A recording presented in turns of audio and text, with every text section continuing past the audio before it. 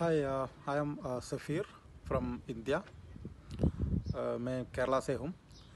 मैंने इसलिए ये वीडियो बना रहा हूँ कि मैंने रिसेंटली कनाडा वर्क परमिट में आ गया थ्रू हायर इंडियंस। सो मेरे ख्याल से मैंने बहुत सारा एजेंसी से और बहुत साल से मैं कोशिश कर रहा था कि मैंने कनाडा जाने का। तो फाइनली मेरे को मेरा दोस्त ने एक सजेशन दिया ऐसा अपना हायर इंडियंस का बारे में।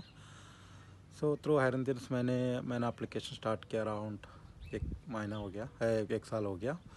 तो पूरा डॉक्यूमेंटेशन ये सब करना लग गया। तो उसका एक चीज़ मेरे को बहुत अच्छा लगा, वो जेन्युइनिटी जो बोलता है ना, क्योंकि मोस्टली एजेंसीज आजकल चीटिंग ही रहता है, फ्रॉड रहता है। तो इसमें से बहुत बेहतरीन एजेंसी है अपना हायर इंडियंस।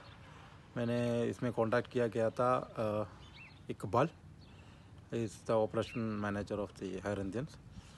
तो बहुत अच्छा हेल्प किया उन्होंने अपने को ये काम करवाने में और मेरे डॉक्यूमेंटेशन के बारे में, क्योंकि बहुत सारा कॉम्प्लिकेटेड होता है ये डॉक्यूमेंटेशन इनका।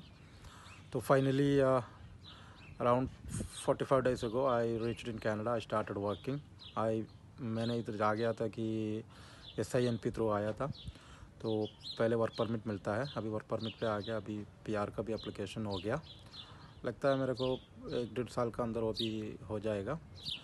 तो मैं इसलिए आपको मैं ये सजेशन कर रहा हूँ, hire Indians one of the best immigration agent in India.